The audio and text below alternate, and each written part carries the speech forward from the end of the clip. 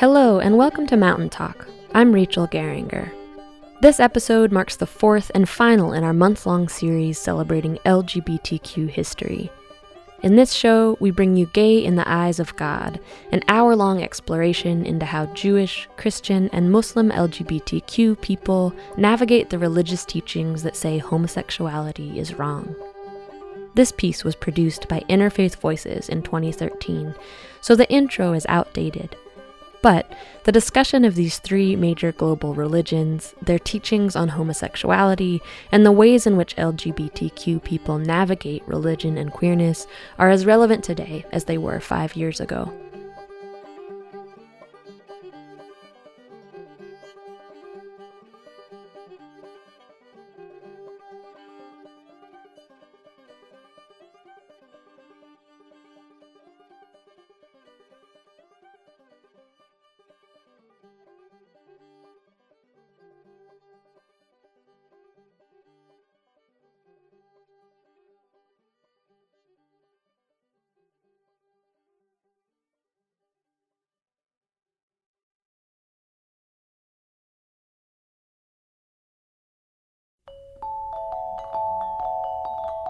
The United States is one of the most religious nations in the world.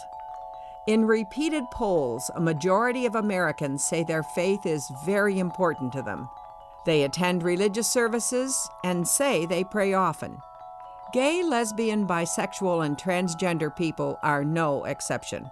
I'm a 29-year-old Hasidic lesbian living in the ultra-Orthodox neighborhood of Brooklyn. I'm a cradle Catholic, a good Irish Catholic family. It wasn't until after I transitioned that I was aware that there was a spiritual longing in me. People want to say, what's wrote in the Bible is etched in stone. Not necessarily. Coming up, a special presentation from Interfaith Voices, Gay in the Eyes of God.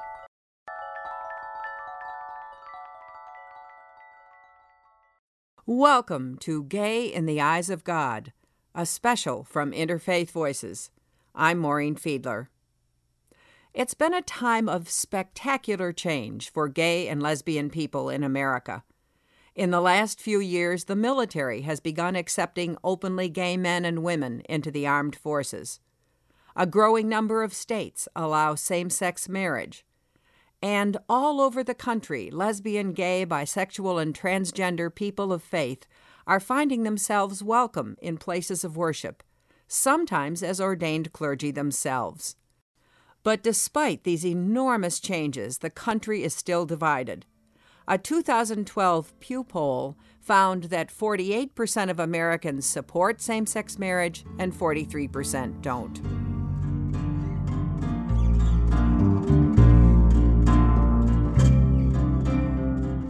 People of faith can be especially conflicted on this. But why? Much of their concern grows from a few passages in the Bible and how they are interpreted. In the Abrahamic faiths, Judaism, Christianity, and Islam, this concern begins with the book of Leviticus in the Hebrew Scriptures. Among the most frequently cited verses are Leviticus chapter 18, verse 22, and Leviticus chapter 20, verse 13. You shall not lie with a male as with a woman. It is an abomination. If a man lies with a male as with a woman, both of them have committed an abomination. They shall be put to death.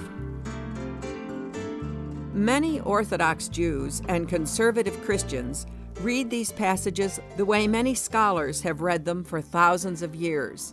But many contemporary scholars interpret these passages from a different perspective. Here is that same Leviticus passage in Hebrew.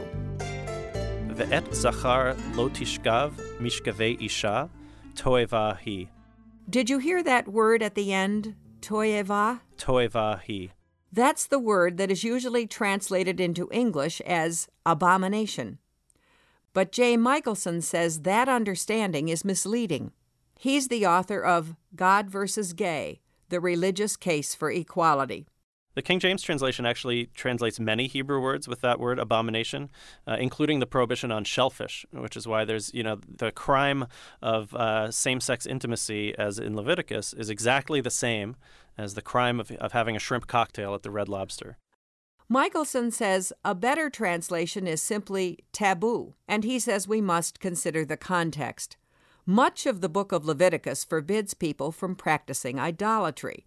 When people worshipped idols, and here's where things sound strange to modern ears, men sometimes had sex with men as part of the ritual.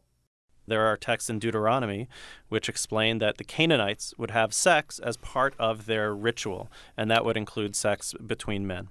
So the abomination was not the sex, but the worship of the false god? Right. I mean, the word abomination, again, is kind of a mistranslation. The taboo is always idolatry. Of course, it's more than biblical verses themselves that trouble many LGBT people of faith. Sometimes they struggle with their clergy, or the people in the pews next to them, and sometimes with their own consciences. In the next hour, we will hear some of their stories.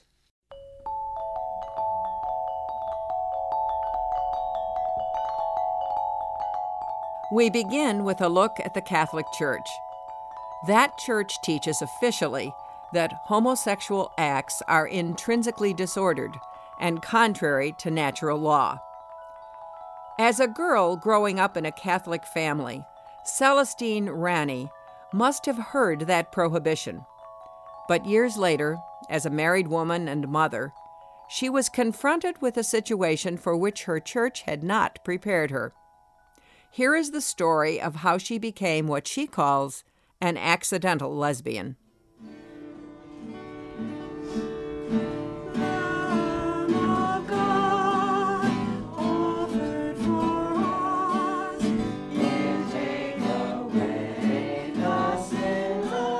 On Sunday mornings in the small town of Greenbelt, Maryland, sacred music drifts through the corridors of City Hall.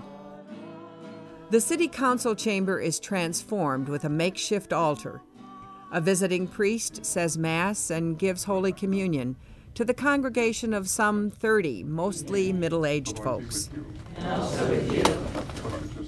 It's a more egalitarian atmosphere than you'd find in a typical parish church. After communion, people talk about what's on their minds.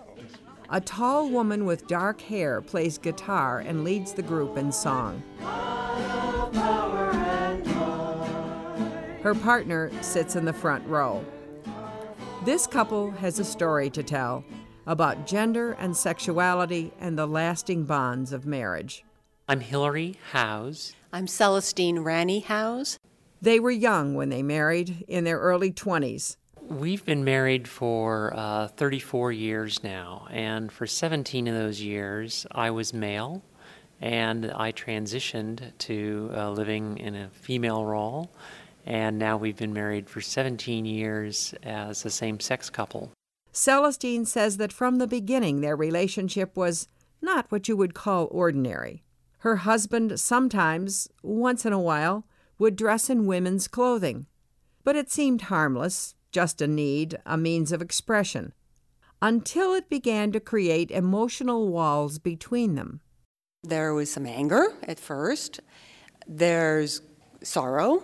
You're losing the image of what your marriage was like, what the person you married was like, and that's changing. Hillary sought therapy first. Eventually, so did Celestine and their daughter. And finally, it was decided that Hillary would transition. The family would not ever be the same. Because I really, really believed my marriage vows when I took them, I really believed this was a person I was going to spend my whole life with, and I had to come to the conclusion that I had married a human being and not the spare parts of that human being, not the anatomy. You've been a lifelong Catholic, I believe. Yeah, I'm a cradle Catholic, a good Irish Catholic family. And how did your faith enter into this whole transition with Hillary? I had an intellectual Catholic background, and that led me to understand that if I loved this person, which I did, then I had to go to the essence of that and believe in that. And I had stood before God and said, this is it. This is the person I'm with. It was the fact that my strong belief in the Catholic conscience of love, of being loving, and that is the most essential thing. For Hillary, the experience was different. I didn't have any religious upbringing. And so I married into the Catholic faith when I married Celestine, and it never made much sense to me when I was a man, or at least pretending to be a man. And so it wasn't till after I transitioned and I had so much greater access to my emotions that I was aware that there was a spiritual longing in me. Every day, Hillary and Celestine deal with the world's perceptions of who they are.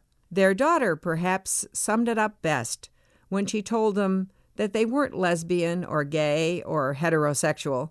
"You're Celestinian," she said, "and Hilarian." For me, the biggest struggle was the idea that in transitioning to be an authentic woman, I'd have to deny being a husband and being a father because of the way all of that's identified in our culture.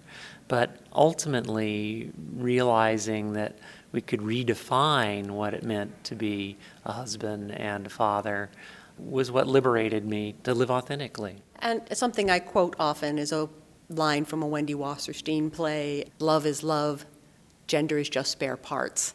And that always really clings to me, that is true. It's love is love, and we love who we love.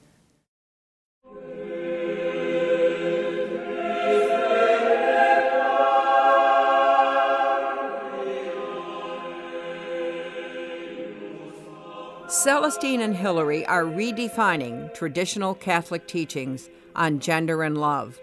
But other Catholics embrace these official teachings. Eve Tushnet lives in Washington, D.C., where she's made a name for herself as a blogger and writer for Catholic and conservative magazines. She converted to Catholicism in college, where she became intrigued by the writings of some of the Church's oldest philosophers and theologians.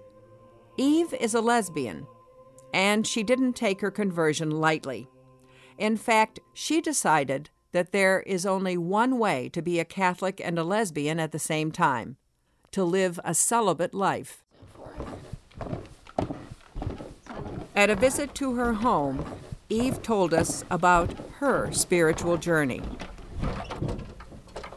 So this is like my little nook with crucifix, various holy cards of varying degrees of cheesiness. The cheesy holy card being a fine Catholic tradition. St. Edith Stein, Jewish philosopher, became a Carmelite nun, was killed in Auschwitz. I think this is St. Therese. She looks very cheesy here. She doesn't in real life. This is my goddaughter. This is my feminine little seashell pink plastic rosary.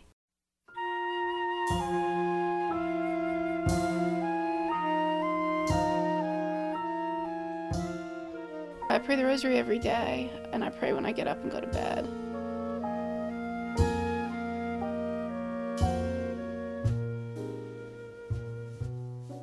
I mean, I think I did a lot of the standard childhood attempts to figure out what people meant when they said God. I did the whole thing of standing in the backyard and being like, if you're really out there, give me a sign, and nothing happened.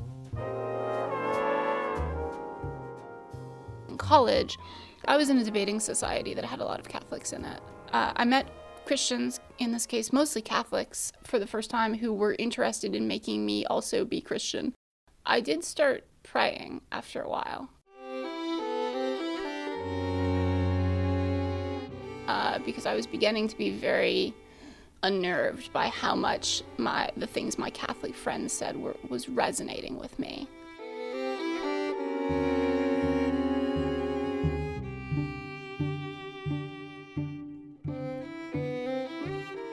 One thing that I feel like has remained true over the years is that my sexual identity is not something that can be kind of cordoned off and kept to, well, maybe once every few years you'll have a crush, and that'll be the moment in which you're gay, and all the rest of the time you're just sort of there. That in fact, I think that my attraction to women does infuse a lot of what I do. I tend to be much more drawn to work that involves serving women in some capacity.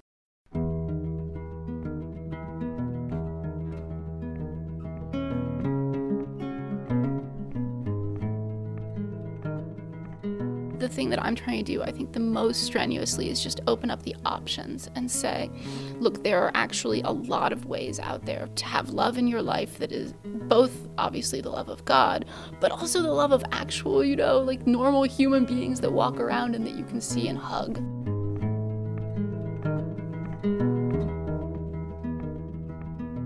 There are going to be times when it's just a sacrifice. There are things that you have to pour out at the feet of Christ and just say, I'm giving this to you.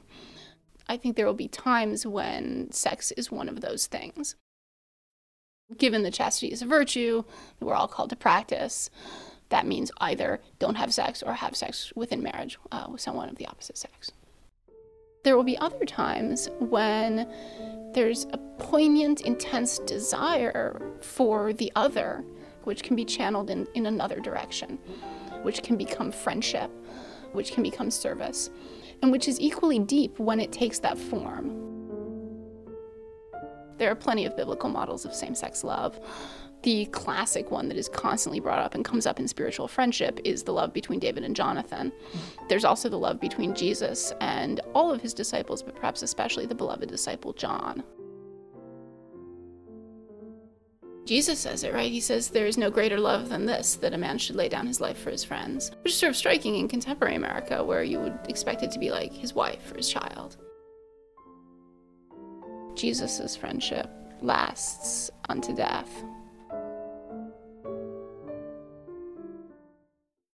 I don't think that I chose any part of this. That doesn't make it bad. That doesn't mean that I wouldn't have chosen it. I'm actually pretty happy, as both being gay and being Catholic, but I don't think I chose either of them. I think with both of them, it was a recognition of a truth that had already happened.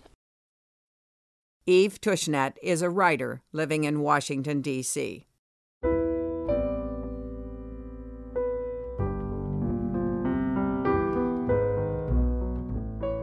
In a moment, we'll continue with Gay in the Eyes of God. I look like any of the other moms in my neighborhood. I wear a wig, I wear modest clothes, my elbows are covered, I wear skirts. Coming up, the little-known world of gay Orthodox Jews, and a rabbi who speaks with the authority of 4,000 years. Stay tuned.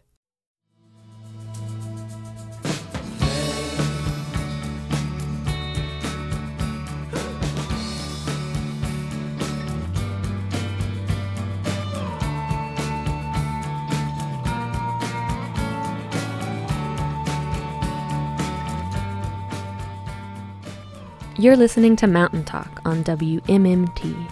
This episode features a rebroadcast of Interfaith Voices' 2013 program, Gay in the Eyes of God, which explores how Jewish, Christian, and Muslim LGBTQ people navigate the religious teachings which say homosexuality is wrong.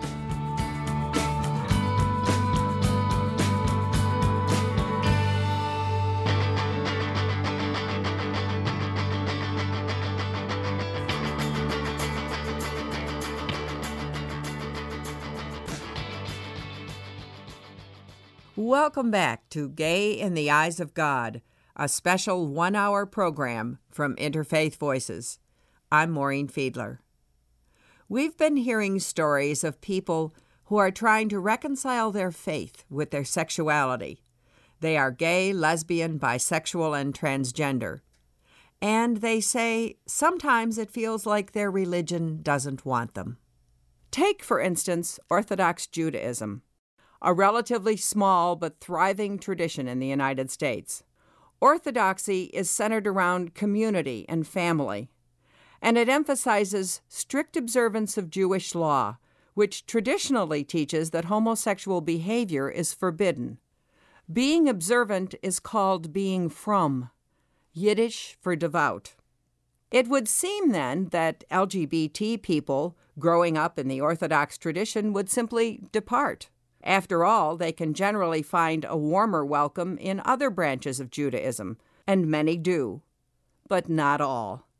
Producer John Kalish spent some time talking to people for whom it is impossible to separate being gay from being from. My name is Steve Greenberg. I'm an Orthodox rabbi. I'm 55 years old, and I live with my partner and my 1.5-year-old daughter in Cincinnati, Ohio. My name is Chani Getter. I'm 35 years old and I live in Wesley Hills, New York. I am Maishi Rabinowitz. I am 32 years old. I am from Kew Garden Hills, Queens, which is a completely Orthodox neighborhood. I'm a 29-year-old Hasidic lesbian living in the ultra-Orthodox neighborhood of Brooklyn. I'm a single mother, and I look like any of the other moms in my neighborhood. I wear a wig, I wear modest clothes, my elbows are covered, I wear skirts. You wouldn't know that I'm any different from any of the neighbors that you'd meet. I choose not to use my name for the interview today. I'm trying to protect my identity and my children.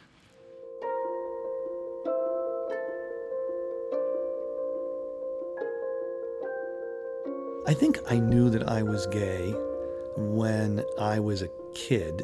I think, a lot of the time just frightened that something about me was dangerous and I had to keep it secret, and I had no idea what that was. I assumed I was attracted to girls. Then I get to Israel and I'm 20 and I'm studying in yeshiva and I'm really physically drawn toward one of the guys in the yeshiva, and then I know something's up. I don't know quite what to do with it. I don't want to tell anybody in the yeshiva, but I go to a counselor rabbi and I say to him, Master, I'm attracted to both men and women. What should I do? Speaking in Hebrew, he responded to me, my dear one, my friend, you have twice the power of love. Use it carefully. I was totally taken aback. I said, Master, is there anything else you can tell me? He says, no, there's nothing else to say. And they ushered me out of the room. It took me another 15 years to say the words, I am gay.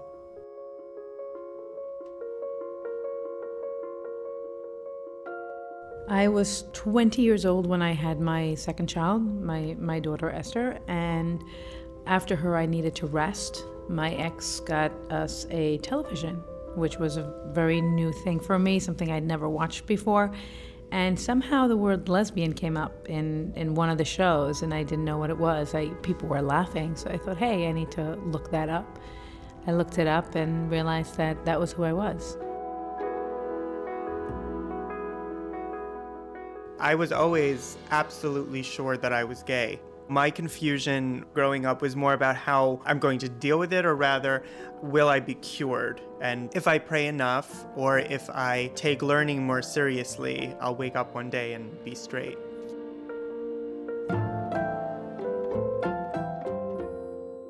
I've been out for about 10 years now, and I lived the definition of a double life. I was in yeshiva during the day, and then at times when I could sneak away, I would go out to dance clubs. I started going to bars and just, exploring this new life. When it became clear to me that it was just a matter of time that I was going to have to come out, I was dropping hints, making it known to people that I own a pair of jeans, making it known to people that maybe I don't want to wear a black hat anymore, which was a huge shock. And then I definitely subconsciously left a few things out in my bedroom. If I had bought a chain or a necklace or something like that, or a lot of hair gel or a lot of makeup or whatever it was, I would be careless about it. I probably knew my whole life that I was attracted to women. That's something that I knew and acted upon in high school. I just knew I liked girls, and I liked being close to them. My friendships were probably more intense and more intimate than a lot of other girls. After I got married and I was in an unhappy marriage, I started seeing a therapist, an ultra-Orthodox religious guy in Brooklyn. I told him I just don't love my husband. I don't feel attracted to him. And he said, you're a young kid, you're 19 years old. How do you know what love and attraction is? And I said, I've been there before. I've loved several people before, and I've been attracted to them. He said, really? When and who? You're a Hasidic girl. You look like a good girl. You weren't doing anything bad. I said, well, in high school, there were these girls, and I was really close with them, and I could think of two in particular, and there's one that I'm still in love with right now. And he said, did you ever think that maybe you're a lesbian? And I said, what's that? And he explained it to me, and I said, maybe I'm a lesbian. Once I came out, I think there was a while I was frightened that I would be formally deprived of my smicha, my ordination, but that never happened. I was censured once by one of the rabbis of Yeshiva University. When I first came out, he said there's no such thing as an Orthodox gay rabbi. To be Orthodox and gay is like being a rabbi who eats cheeseburgers on Yom Kippur. But surprisingly, when I first came out, some colleagues said, congratulations, don't quote me. And others said, I'm disappointed, but I understand, and it must be hard for you. And a few said, give me a few years, but I know that what you're starting is going to produce change. And right now it's politically too threatening, but I'm going to be beside you someday. I live in an Orthodox community. When I first moved into the neighborhood, there was one woman who had a vendetta against me and was going to have me thrown out of the neighborhood because of my sexual deviant behavior. But I went to the rabbi and I said to him, I'm gay, and I know that you know that I'm gay, so let's not talk about that. I also have 3 children, and I'm raising them in observant home in the Orthodox community. And if I need to move, then there will be repercussions with my children and the way that they will grow up. Can you take that responsibility on your shoulders? And I don't know what the rabbi did or what he said, but he stood up. And after that, the vendetta stopped and the neighborhood kind of took us in.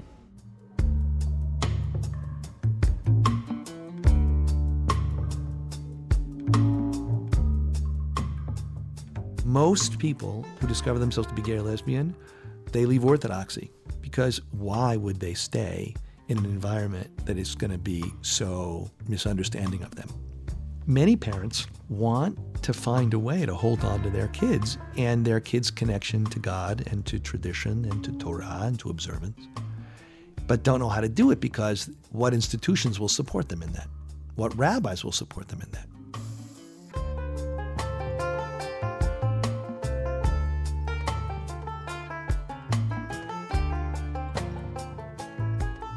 The Orthodox community is moved from within. Once you leave it, you have no voice in it. When it's the outside world, liberal Jews or even the liberal secular environment that presses against Orthodoxy, they fight back. We are hoping as we grow this community and provide people support, they stay inside the community and they help move it to compassion from within. The way that I reconcile my being gay as well as observant would be because I believe that God loves and God is love and that there really isn't a way to be in the world other than that. And if this is the way that I love, then there can't be anything wrong with it. I really believe the rabbis will catch up with it. It's hard for me to say I don't consider myself an Orthodox Jew. While I'm not practicing at all, I still think it's in my heart. It was my education, it was my life, it was all that I knew. And I think it's just easier for me to deal with the pain and with everything that I've gone through by not saying that I left. There's this one rabbi I was talking to. His initial reaction to me was, this is a sin, you need to stop what you're doing. I'm not okay with it. He didn't know what it meant to be a lesbian. His main argument against it was, there's a Torah lifestyle. There's a way of leading your life that, and the Torah constantly talks about a man with a woman, and that is, the right way to live. And I tried to argue that with him. I said, so for a person like me, what's the Torah lifestyle? Am I supposed to be with a man and be miserable? Let him suffer and me suffer, because part of the Torah lifestyle is being happy, serving God with joy, and a woman being with another woman who inspires her and who helps her grow and encourages her. That's Torah to me. That's what God wants from me. I know it.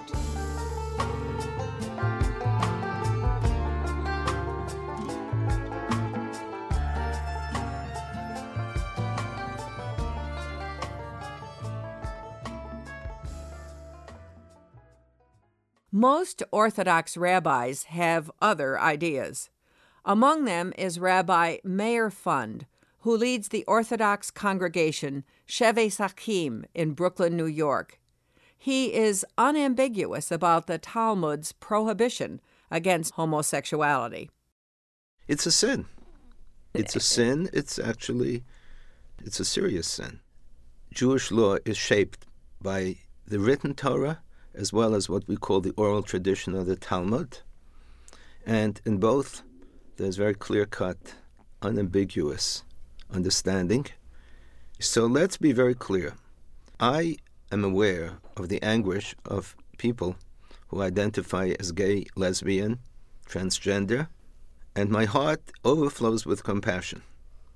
We are not in the condemning business, and we tell everyone to do absolutely the best they can. That's all God ever asks. And that's really what it means. I'm sure that in synagogues throughout America, if not the world, there are people who come to those synagogues who may be transgressing all kinds of transgressions. And the doors are open for every Jew to walk in. And so if the best someone can do by that definition is to continue to live in a loving relationship as a gay man or a lesbian, it's still sinful, but that's the best they can do and that's okay? Am I judging people? I'm not judging. I lay out what the Torah says, and I leave it at that. Whether we're talking about observing the Sabbath, whether we're talking about business practice, whether we're talking about illicit relations, we are not running a Taliban-type system of justice. We lay out the Torah's vision, the Torah's expectation, and we'll leave it up to people to live up to that. Can the Orthodox stance on homosexuality change or evolve in any way? Or has it? Does halakha or Jewish law evolve? Well, I will try and give you as accurate and clear an answer to that question as I could. So I'm going to be doing on the one hand and then on the other hand, and I hope it's not going to be confusing. On the one hand, the only existence which does not evolve is existence which is no longer living. Anything which is living is going to change. Change is part of life. So from that standpoint, the answer is it will, and it does change. However, the process of change is driven not by merely responding to the pressure of external values which seemingly contradict what the Torah is saying. It's really driven by a kind of intellectually honest search for the truth, come what may. And from that standpoint, I'm sure you could demonstrate over time that those who toil and study the Talmud, the codes of Jewish law over decades, develop insights and understandings that are rigorous, that are integral, and indeed the halacha in that manner will grow. Aside from Scripture, is it possible to be a good Jew and be gay, lesbian, or transgender? For example, attend services, be observant, participate in the life of the community. I go back to what I said at the outset. I hope I'm not being redundant. It's not my job to judge people. We judge the application of Torah to the lives of people, and everyone who walks into synagogue is falling short. This one gossips, this one isn't honest in business, this one, I hate to say it, maybe he's cheating on his wife. So every Jew has to be the best Jew he could be. How would you counsel a parent who has come to you and said, my child has just come out to me as gay, what do I do? Love him more or love her more, that's what I would say. And suppose someone came to you and said, I have just discovered I am gay or lesbian, or I'm going to go through with a transgender surgery. What would you say to that person if they said, you know, I'm in love with somebody of the same gender? It depends if they're coming to ask me an opinion because they don't know what to do, or they're merely coming to inform me what they've decided already. If they've decided already, so whatever I'm going to say is moot. I would tell them that whatever they do, they should feel always welcome in my heart, in my community, in my home. If they're coming to be guided, then it would be a whole other story. How have the changes that are taking place, both in attitudes and in the law, affected the Orthodox tradition? Well, basically, I'm 4,000 years old, meaning to say that we go back in a link, a chain of tradition that's unbroken, 4,000 years back in time and place, to Mount Sinai, to Abraham, Isaac, and Jacob. And our understanding of our tradition is shaped by that unbroken chain. we Jews, for thousands of years, have been in the position of having some aspect of our tradition be in conflict with the consensus of prevailing opinion. Sometimes we pay dearly for being different. Sometimes we just had to insulate ourselves against the influence from the outside. But we are long-term survivors of being out of sync, if need be. It's not always easy to be lonely, but do we have a choice but to work with the truth that it was given to us to hold on to protect, to nurture? I think that it would be very beautiful if you, me, all of us could wake up to a world where the external, the outside world was totally in harmony with all the things we believed on the inside. And hopefully one day that will come to be. But until then, we all have to learn to be rugged individualists, but yet to feel the pain of another person, to hear the thoughts, even if they're different than ourselves. And hopefully we're doing what God wants. Rabbi Meir Fund leads the Sheve Sakim congregation in Brooklyn, New York.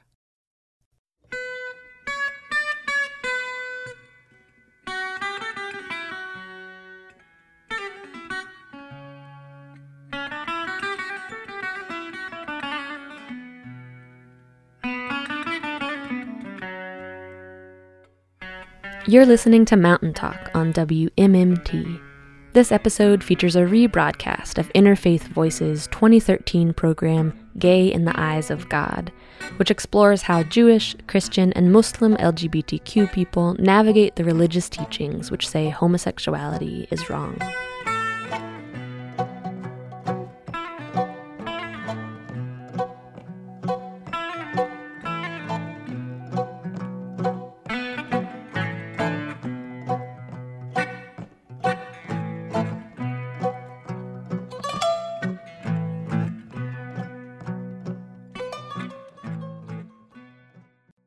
The Jewish scriptures form the basis of Christianity's Old Testament.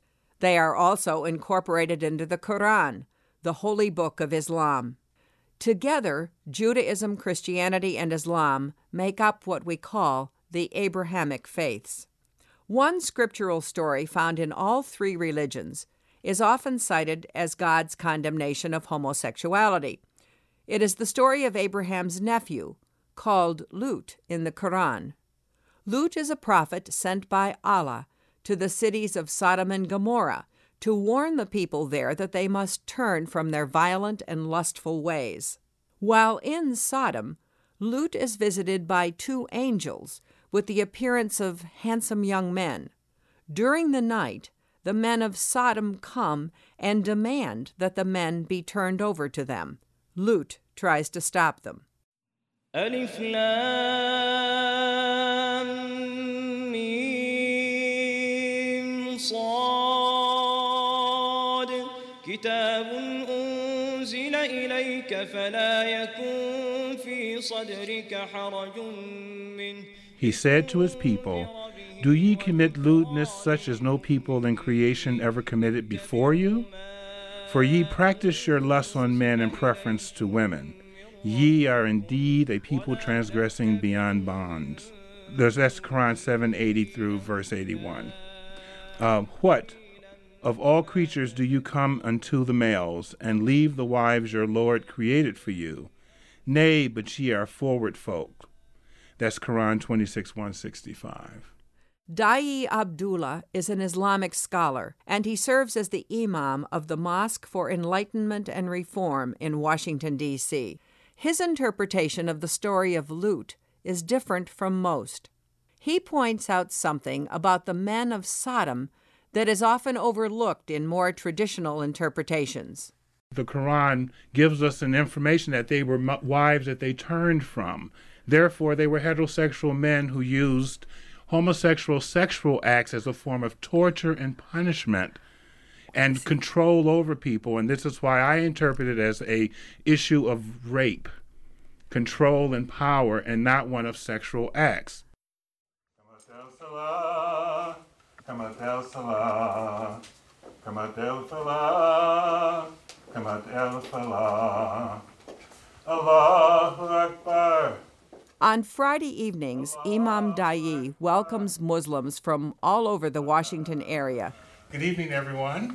Welcome to Light of Reform Mosque. Small rugs are unrolled on the floor for the Juma, or prayer service. If you're familiar with them or have been to a more traditional mosque, we do things a little bit differently. So don't get upset. It's all kosher. Okay? Before the service begins, in a small room off the main hall, Imam Da'i explains that his own personal journey to Islam began in a Southern Baptist household in Detroit. His parents, he says, gave him permission to explore, so he began searching, studying metaphysics, and going to services of other faiths. Da'i says he found the greatest sense of inner peace and calm in the rituals and process of Islam. Washing before prayers, for example, helped him prepare his mind for his faith.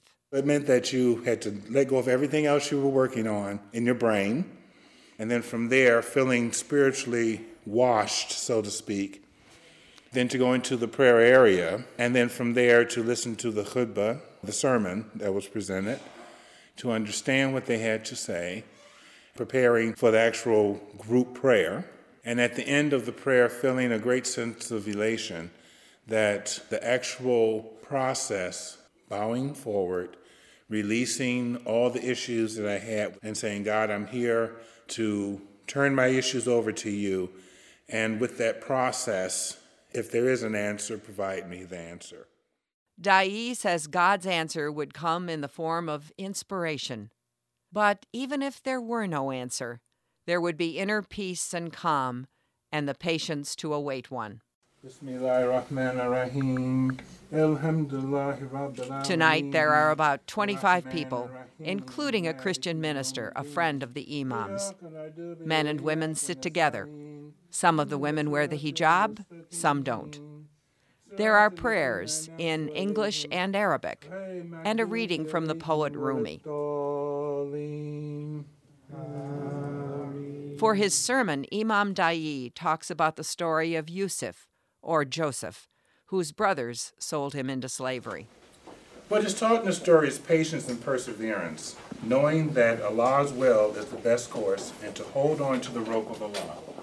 Da'i Abdullah is possibly the only openly gay imam in America. He's heard of one other in South Africa. And he repeats something that a lot of Muslims say: there is no compulsion in religion. Not required to change your belief.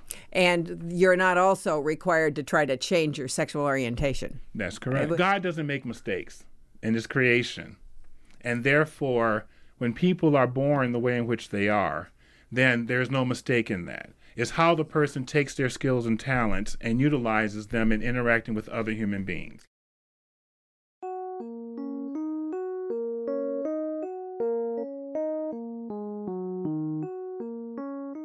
You are listening to Gay in the Eyes of God, a special program from Interfaith Voices. I'm Maureen Fiedler.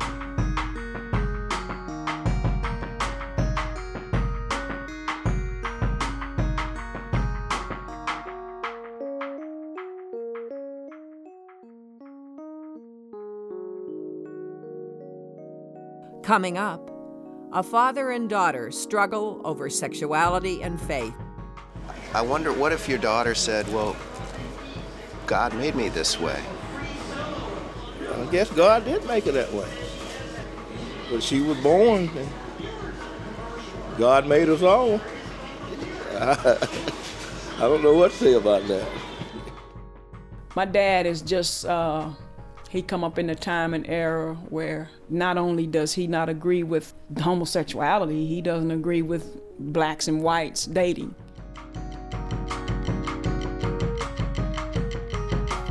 Stay tuned.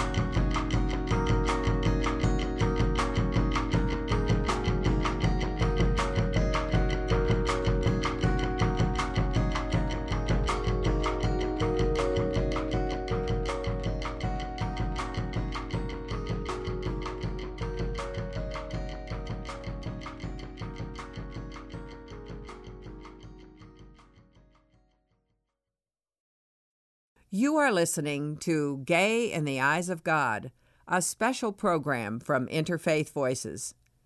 In the last few years, same-sex marriage has emerged as a central religious and civil rights issue. Across America, different Christian denominations have fought over whether to perform weddings for same-sex couples. In some cases, it has led to splits and breakaway churches. Opposing sides continue to fight in the public sphere, from the voting booth to the courts, including the Supreme Court. And state by state, voters are now answering the question, who can marry legally? Is marriage only between a man and a woman? Producer John Biewen went to a small town in North Carolina after a measure banning same-sex marriage had been approved by voters. He found that sometimes change doesn't happen in the church, or the courtroom, or in Congress. Sometimes it takes place in the family. Anita Sherrill and her partner, Sansere Davis, share a house on the east side of Hickory, North Carolina. This is kind of our little domain. We hang out down here. Anita is a youthful 47. This day she's wearing sweats and her hair is in short twists. Anita runs a knitting machine at a local t-shirt factory. She didn't hesitate to agree to an interview. Stuff like this for me is just, it's easy for me to do. I'm ready to speak out on things that, if I feel like I have a point, I'm going to share. Anita hasn't always been outspoken or comfortable with her sexuality, but she says she has always known she was gay. I didn't know what the terminology was for it when I was a kid. I just knew that at coming up, it was just some things that I just didn't like as a girl. And I couldn't figure out why. Why don't I? I didn't like a baby doll. My mother seen it at a young age. I think she tried in her own way she tried to make me a little girl. I actually got spankings for not wearing the clothes that my mom laid out for me. Because if it was a dress, I wasn't wearing it. That was just me. I was tomboyish. I didn't like things that little girls like. Her mother died when Anita was 17. She and her father have always gotten along well, and they still do, but that doesn't mean he accepts her sexual orientation. My dad is just, he come up in a time and era where not only does he not agree with homosexuality, he doesn't agree with blacks and whites dating. That just comes from a mindset that he refuses to educate himself. Basically, he refuses change. He don't like change. He wants to stay in the old days. Anita's father, Winslow Sherrill, agrees to meet with me over breakfast at a Biscuitville restaurant in Hickory. He's 74. He retired after working in various manufacturing plants. Of his 13 grown children, 2 are openly lesbian, Anita and one of her older sisters. They were grown when I found out. Teenagers. And how long it's been going on, I got the least idea. And that's something I don't talk to them about either. Like I say, I don't like it, but I don't say nothing to them about it. For some reason, it's there. I don't know what we can do to get it out, but I just don't know what to say about it. I wonder, what if your daughter said, well, God made me this way? That's why I asked, where did it come from? I guess God did make it that way. That's a good question. But she was born, and God made us all. I don't know what to say about that. Anita Sherrill says in the churches she grew up in Hickory, almost nothing was said about homosexuality. Its sinfulness was a given. As a young adult, she got into a relationship with a woman who had a drug problem. Anita suffered heartache and lost most of her money. And the first thing I thought is, the reason all of this is happening is because I'm gay. God, that's not intended for, me to live that way, and that's why this happened. And I started going to church, and I tried to change me. I've had a pastor to come to one of the church I was attending and probably pour this much oil over my head, bottled water, full of oil. Oil running down my face, and everybody just praying over me, trying to cast this demon out of me. I was in church for over 10 years, wearing dresses, and this has been It's not been that long ago. Maybe in the year 2000, maybe I've been with my mate now for 5 years. And this is the first relationship I had gotten in after I come to the conclusion that I can't do this anymore. You know, I can't put on this facade anymore. I cannot do this anymore. Anita says those years of trying to go straight did make her a devout Christian, and she's thankful for that. She's read a lot and studied the Bible, and she's convinced God does not condemn gays. People want to say, oh, what's wrote in the Bible is etched in stone. Not necessarily. You really have to research that thing. And some of that stuff, like I told my dad, I said, Daddy, do you think it's wrong for women to be in the pulpit? Oh, no. I said, well, the Bible says that. Of course, many Christians believe the Bible does condemn homosexuality and that it declares without question that only heterosexual marriage is real marriage. That's how Anita's father, Winslow Sherrill, feels. And he supported the amendment banning same-sex marriage in the North Carolina Constitution. I don't care how you go around gay marriage. To me, it just ain't right. That doesn't stop Sherrill from spending time with his daughters and their partners. I love them just as much as I ever loved them. They seem to be happy. I spoke with other members of Sherrill's church who expressed a similar mixed view. Love and accept the gay people in your life, but they taking baby steps with it. Anita Sherrill. You know, they like, well, okay, we can't dislike them. They ain't gotta like what they doing, but we gotta love them, cause we Christians. But, oh no, they ain't getting married in my church. Oh no, we ain't accepting. I don't want to see it, you know. I mean, I'm black, and that's just like saying, yeah, you can come in my house, but you're not sitting down, you know. I gotta let you in, because that's what I'm supposed to do as a Christian, but don't you come past the door, sit down on my furniture, you know, so. North Carolinians overwhelmingly approved the constitutional amendment banning gay marriage. The debate did achieve one thing, though. It led to the first direct conversations ever between Anita and her father about her sexual orientation. He says, well, girl, don't you go getting married on me now. I said, I'm going to get married as soon as y'all ignorant people get out of my way and leave us alone. I'm going to get married. So that's kind of how that thing went. That story came to us from John Biewen of the Center for Documentary Studies at Duke University.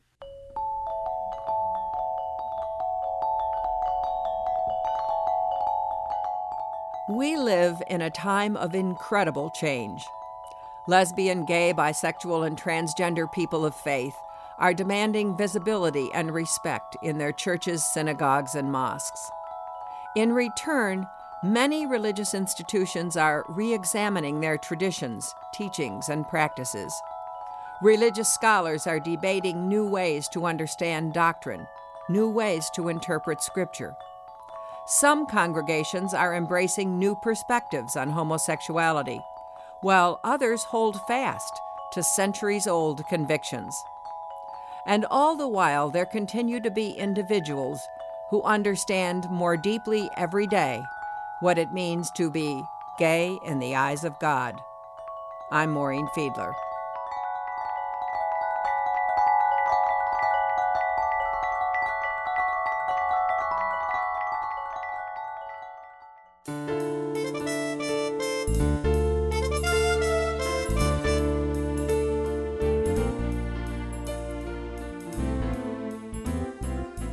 You've been listening to Gay in the Eyes of God, produced by Deborah George, Jocelyn Frank, Laura Quarell, Ellen Rolfes, and Tolly Singer.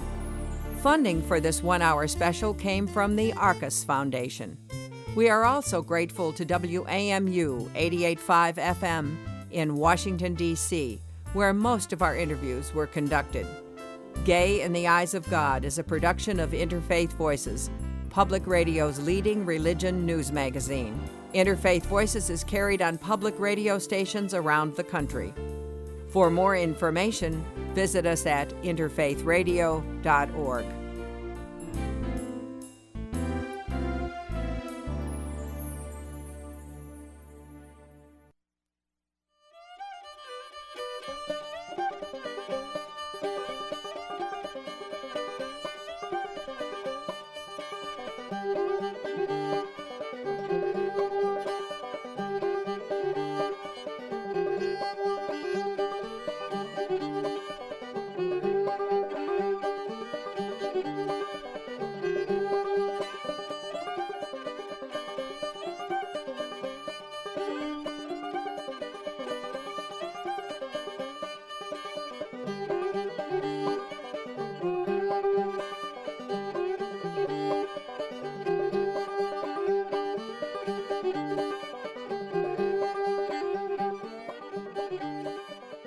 That's it for this episode of Mountain Talk, featuring Interfaith Voices' 2013 program, Gay in the Eyes of God. If you'd like to hear this or previous episodes again, please visit our website at www.wmmt.org or download Mountain Talk wherever you get your podcasts. I'm Rachel Geringer, and from all of us at WMMT, thanks for listening to Real People Radio, and Happy Pride.